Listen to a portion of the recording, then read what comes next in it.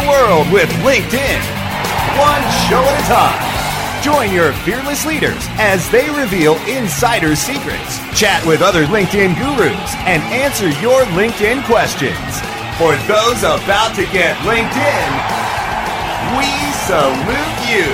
This is your chance to get inspired and use LinkedIn to help you rock the world too. Now, it's time to crank it up to 11. Ladies and gentlemen, put your hands together for the LinkedIn Rockstars!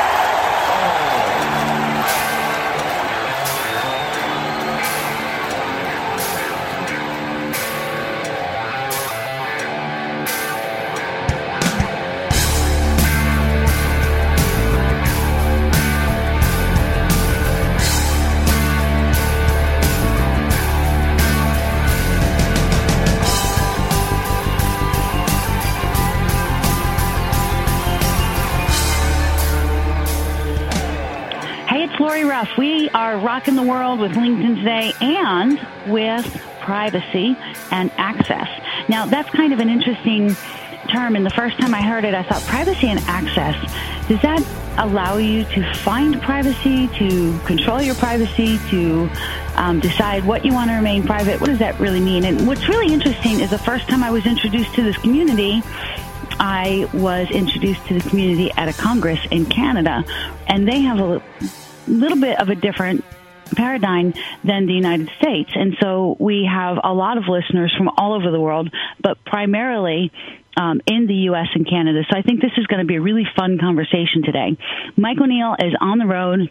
He can't be here, and I'm thrilled because Sharon Polsky is one of the very first people I met in this community. We became instant friends when she shared her socks with me, the ones with holes in them for my fingers, and that's a long story we'll talk about later.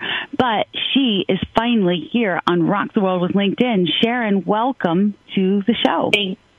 Thank you so much, Lori. It's wonderful to be with you again.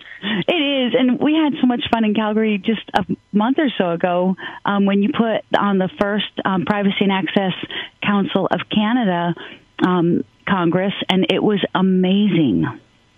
Oh, I'm so glad you enjoyed it, and it was wonderful having you here to speak to the Canadian audience. I mean, we had everybody from the Chief Information Officer of Canada, the Government of Canada, to privacy commissioners from across the country, people who work in access and privacy. But we did it differently because these issues aren't just affecting the people who do the access and privacy work, but it's also the security people and the risk and the compliance people and consumers, all of us in Canada and the States and around the world, because digital data travels so quickly and so many people have access to it.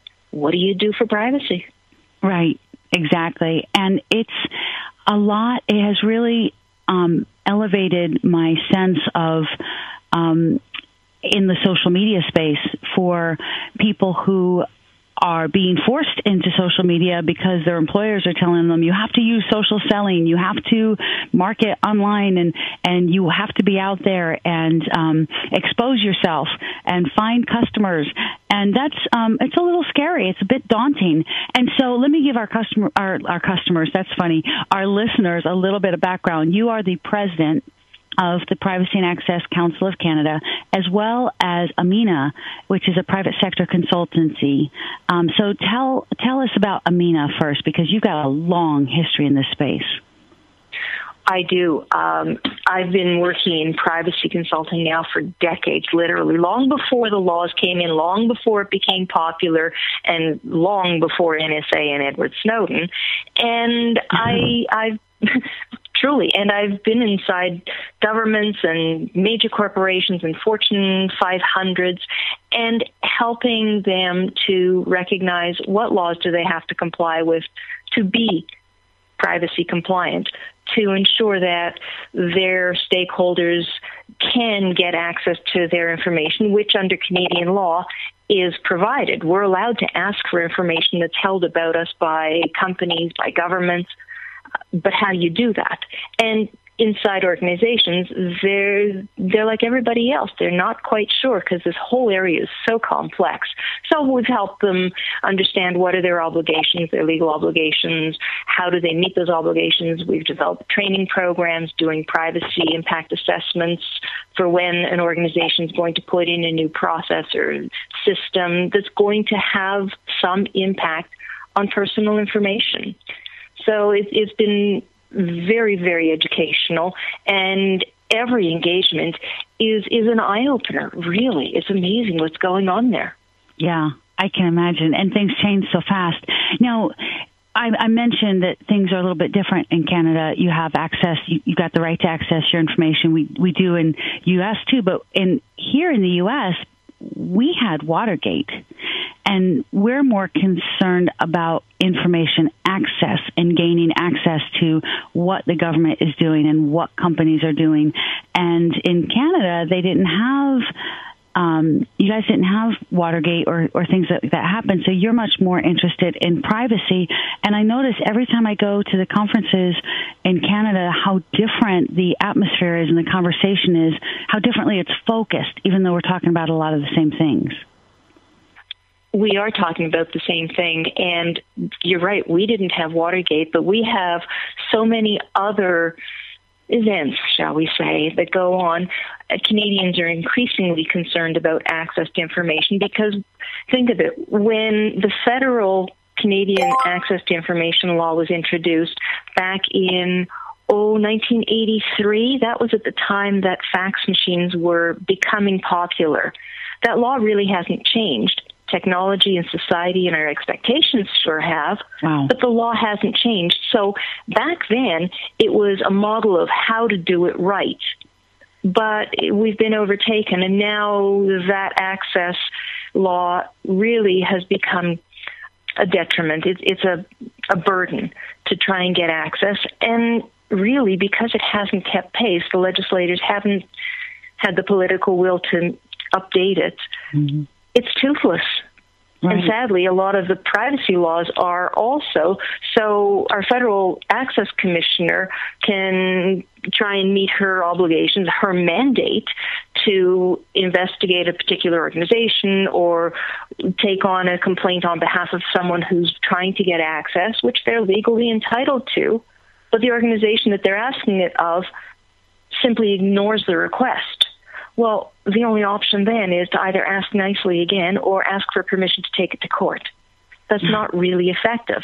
So we've got everything from police agencies and government departments ignoring the requests. That has become a huge concern. That's crazy. It's just amazing how you think, well, that's not right when you hear it, but you don't think about it until you hear it. So let's turn a little bit toward employees. A lot of our listeners are sales professionals, they're marketing professionals, they are employed by someone else, and the other part of the audience is self-employed. But let's talk about the employees first. As an employee, if my employer says I must be on LinkedIn and I must be using social selling techniques to engage with customers, I have to maintain a Twitter account. How do I do that and still maintain control of my privacy, keep my kids out of it, or keep where I live or my family or my personal life out of my work life?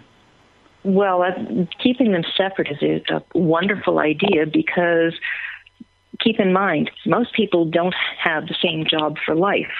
And if you have a Twitter handle that is associated with your employer, at Sharon Polsky, at AMINA, when I leave AMINA, what happens to that identity and all of the information contained in the messages? That there's case law. Who owns it? And it also depends what jurisdiction you're in. If I express an opinion and I live in the province of Alberta, my opinion is my own personal information. If I'm the next province over in British Columbia, if I express an opinion about you, that becomes your personal information. Now, if I'm in Alberta expressing an opinion about you and you're in British Columbia, it's a mess. If you're outside of Canada and you want to market into Canada, we also have another piece of legislation that came into force in July of 2014. And although it's Canadian law, it has a very, very broad reach. It's called CASL. It's the Canadian Anti-Spam Law. And it's got $1 million fines for an unsolicited email message. If I send you an email message and you don't want that and you think it's spam, all you have to do is report me to the federal government of Canada. There's a special department that's handling this. And based on allegation alone, if they take up your complaint, I can be hit with a $1 million fine. And my company can be hit with a $10 million fine per email. So this affects so many American corporations that have divisions in Canada, that have employees and representatives in Canada. It is a huge risk, and it's a massive, urgent business risk that has to be addressed. Wow. And on that note, we're going to take a quick break. We'll be right back with Sharon Polsky talking about privacy and access in the digital world.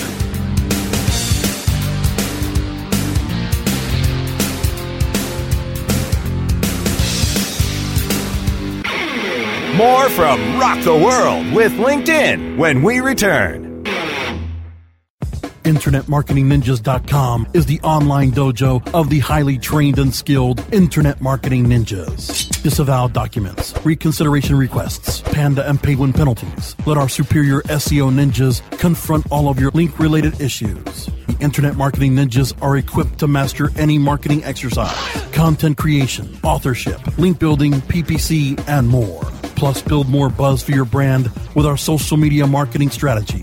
Discover all that the Internet Marketing Ninjas can do for you. Visit the online dojo now at InternetMarketingNinjas.com. When you started your business, you first listened to your professors. Now that your business is growing and gaining ground, you only seek out professionals. PPC Professionals, an industry leader for highly optimized search marketing campaigns with over 30 years of combined management experience. Our professional approach to every campaign helps you find every avenue of revenue so that you can not only stay ahead of your competitors, but get a return on your investment and increase your bottom line. PPC Professionals, personal, professional, PPC services. PPCprofessionals.com. Looking for a better way to get more traffic and interaction to your Facebook page? Imagine Facebook interactivity on your page like you've never seen. Introducing your new Facebook marketing fix, So Social, the new and revolutionary way to easily manage and automate your Facebook contests and sweepstakes. Create a fun, easy-to-win contest by writing a simple Facebook post. Watch your post go more viral and generate loads of interaction. Track your traffic and generate email lists with ease. So Social is mobile-friendly and complies with Facebook terms of service. Let So Social give your Facebook page some flash today. Zoom over to ZOSocial.com.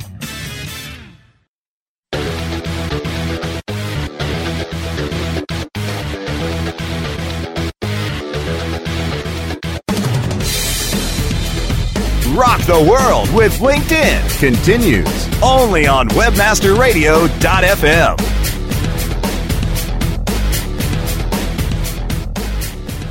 Hey, we're back. We've got Sharon Polsky, the president of Privacy and Access Council of Canada, and of AMINA, which is a private sector consultancy who has worked her entire career in privacy and access in Canada and in the U.S.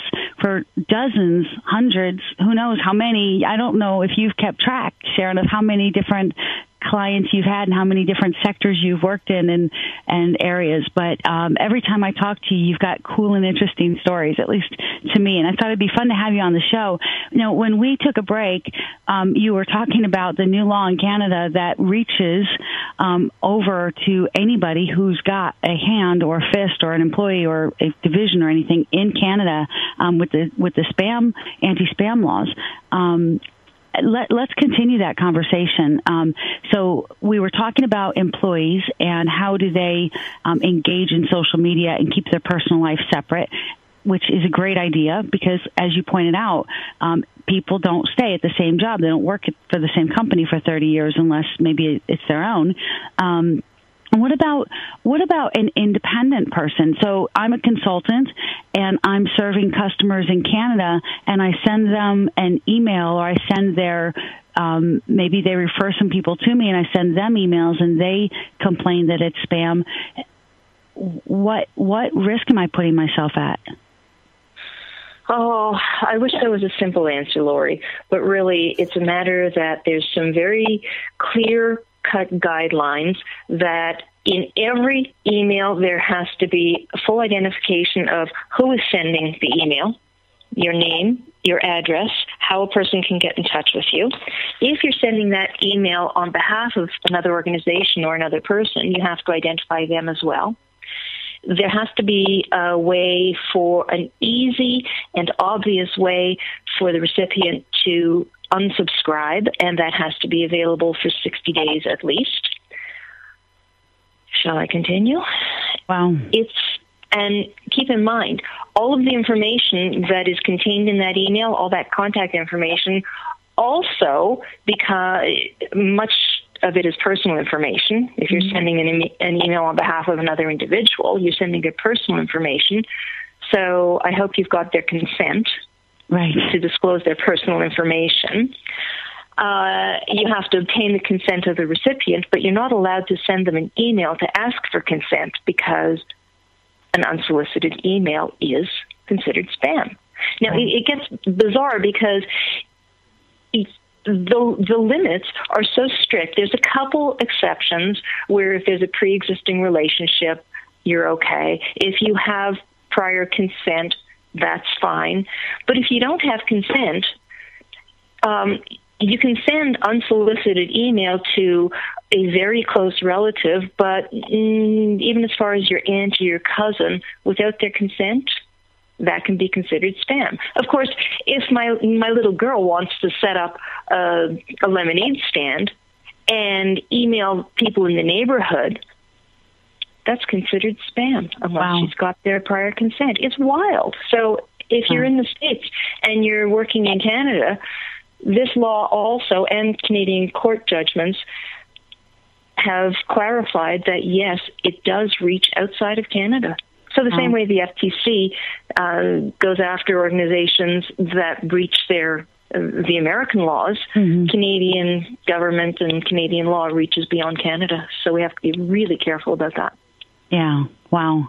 Well, I don't want to scare people, but I want to scare people. I think this is a really serious issue, and a lot of people hear about the canned spam laws and things like that, and they sort of, you got to kind of do these things, but I don't think most people realize what the risk is.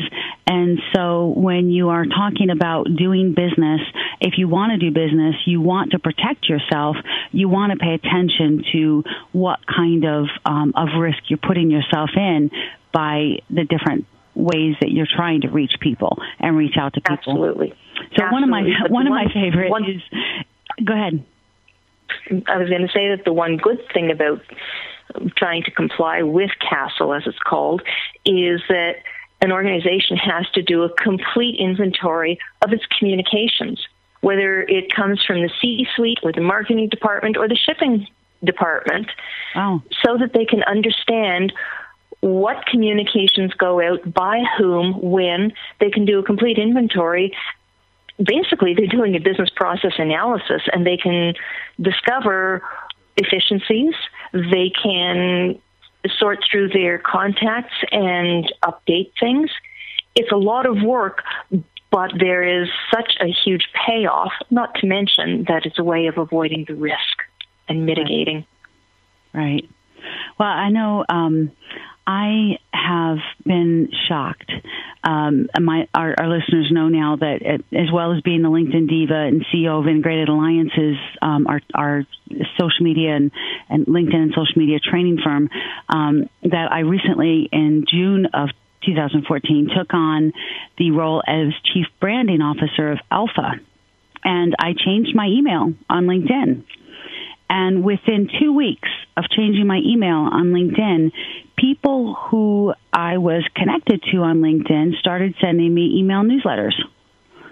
And, I mean, these are people who may or may not have known that I had changed roles, but they certainly didn't have my new email, except that I put it on LinkedIn, which means that they were following the quote-unquote best practice, which is not a best practice, of downloading their LinkedIn contacts and adding them to an email list. And in fact, when I unsubscribed because I didn't want to get that kind of email cluttering up my new inbox in that world, a lot of them said that the email list, the name of the email list is shown, and the email list was my LinkedIn contacts or this or that, and I was like, you've got to be kidding me.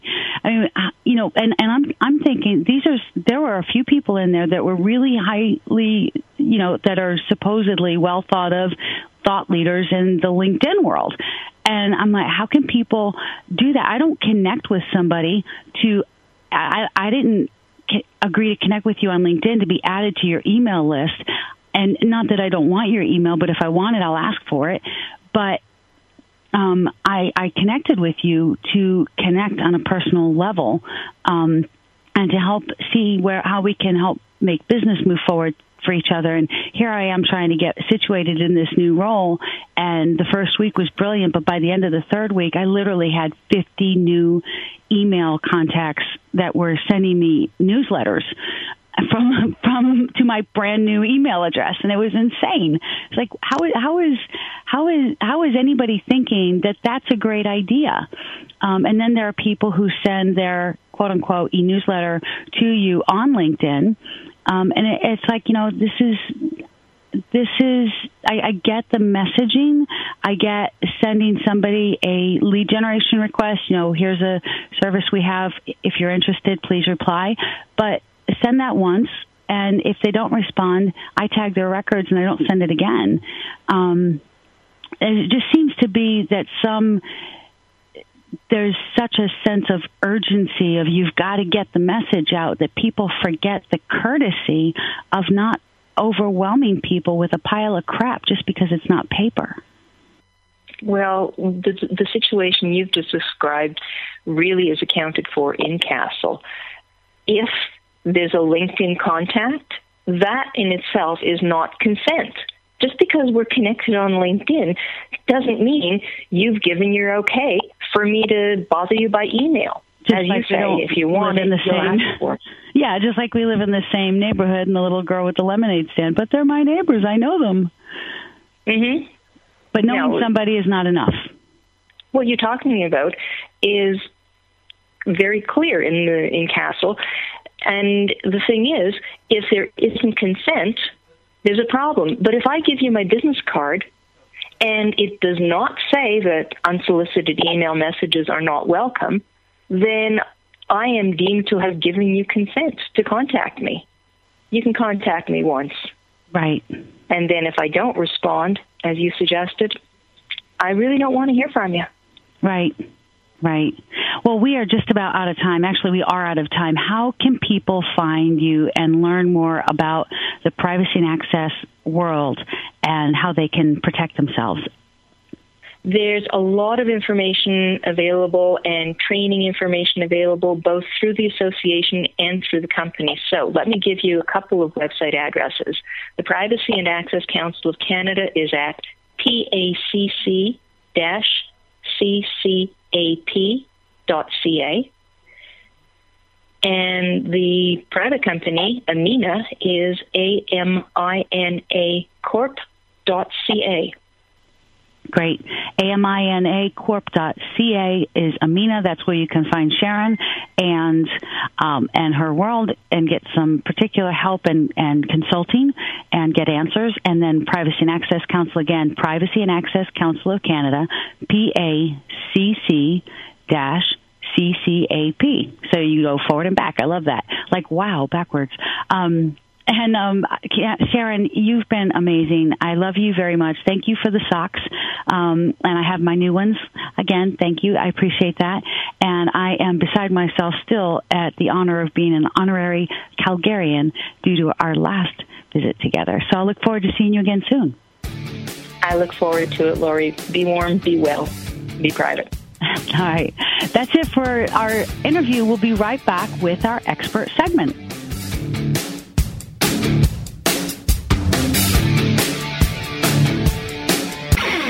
More from Rock the World with LinkedIn when we return. Whether you are an online business or domain name investor, you need access to the best names. With over 270 million domains already registered, finding the right names at the best price requires a great wingman. Namejet.com puts you in the pilot seat by giving you fast and unparalleled access to some of the best premium and expired domain names on earth.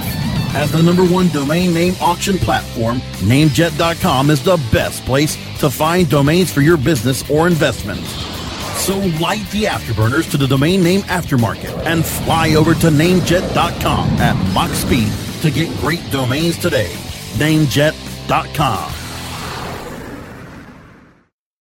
Hey, this is Danny Sullivan to talk to you about Bruce Clay Incorporated. They've made Inc. Magazine's list of growing private businesses and have exhibited and sponsored at my conferences since the very beginning. You've seen their search engine relationship chart, or you've read their SEO code of ethics, so you know they're SEO experts. But did you know they can help you with PPC, web analytics, web design, marketing strategy, promotion, and branding? Yep, get everything you need for success in the online marketplace. You can check it out from the professionals at Bruce Clay Incorporated. For over 10 years with offices worldwide, they've got the answers you need. Check them out today at bruceclay.com.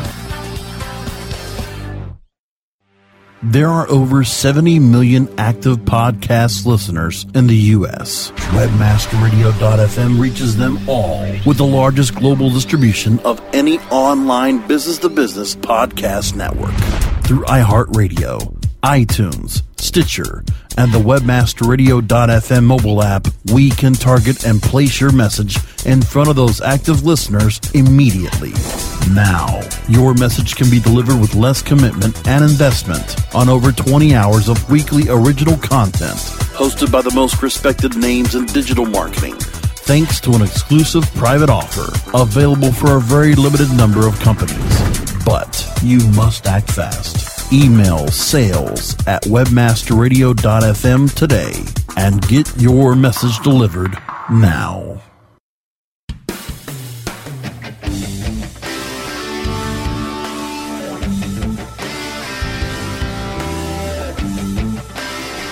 Rock the World with LinkedIn continues only on webmasterradio.fm. It's Rock the World with LinkedIn Radio, and it's expert segments with Donato Diorio, my good buddy. Donato, welcome to the show. Hey, Mike. How's you doing? We're hammering great stuff out in these expert segments, and we previously talked about investing in things that go well and making that go well, but things aren't always that way. Sometimes we have broken processes, things that aren't going well, people, processes, lack of resources, whatever it could be. What can you do to help our audience overcome some of their struggles in this area? Well, first, I think you and I both agreed that we should just run from this question. But then I'm like, nah, let's attack it and let's try to help the audience out. So I think when looking at a problem, it's like in software engineering, debugging, right? Not looking at more than one thing at a time. And in order to do that, first, you have to break the problem down to its component parts. So slice it down. So if a sales rep is not making enough calls, you have to look at a lot of different things. Number one, is it in their nature? Have they not done that before? Did we pick the wrong person? Number two, do they have a call list at their disposal? Number three, are they saying the right thing? Number four, are they allowing the rejection that you do get as a sales rep to affect them? And are you managing them correctly? Are you teaching them? No, it's not a personal thing. It's a numbers game. So all those things can be one of the pieces of the problem. So I think this goes to anything from people to software engineering. Breaking things down to their component parts. Changing one thing at a time, just like A/B testing in marketing, and approaching it that way. And sometimes, great, an experienced sales manager, your case, my case, has the ability to come in and say, okay, you're doing 5 things wrong, let's change them all. Or picking that one thing. If it's new territory, if it's a new technology that you're working with that you don't know what's going wrong, don't change multiple things at a time. Change one thing, assess, measure, move on, and change the next thing. You got to break it down to its individual parts. That's beautiful. Programmers know that, right? They don't go changing code all over the place and it doesn't work, and they got to figure out which of all those things I did caused the problem. And of course, in this case, which of the things that I tried that I fixed the problem. I can't attribute it to any which one. I don't know which one to double down on, right? Absolutely. Well, that's beautiful. What I do in these environments is I start out with bullets.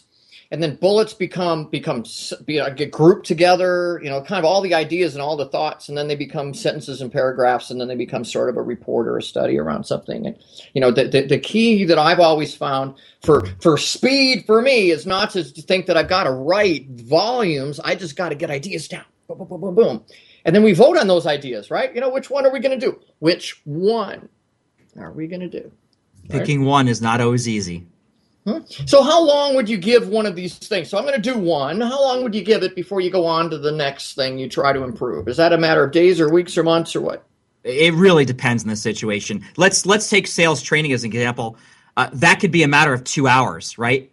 You try something new, see if things change in that short segment. Make sure you have things like call monitoring, call recording, coach them, be with them, make sure there's other people around them, make sure there's people successful around them, and reassess. A great sales trainer, as you know, can make a tremendous impact on people that are doing things just all wrong. Beautiful. Yeah, of course, they become a coach, and they got to individualize that, right? Because not everyone in the audience that a sales trainer is working with has got the same problems.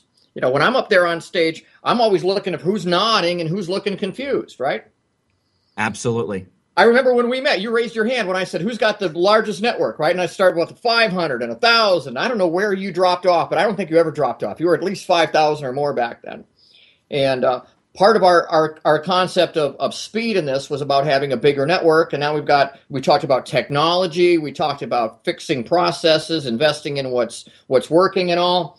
I want to thank you for sharing all of your expertise in these expert segments, Donato. It's been absolutely fantastic having you share.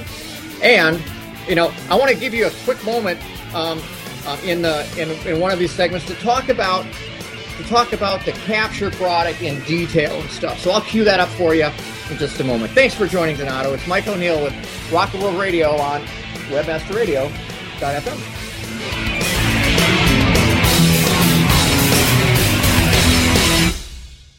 This has been a presentation of webmasterradio.fm, the world's largest business-to-business radio and podcast network. We welcome you to sample past episodes of this program, as well as our complete library of programs, on demand or on the air via our 24/7 live audio stream at www.webmasterradio.fm. The opinions expressed on this program are those of the guests and hosts and do not necessarily reflect those of webmasterradio.fm's management or sponsors. Any rebroadcast or redistribution without authorized consent of webmasterradio.fm is prohibited.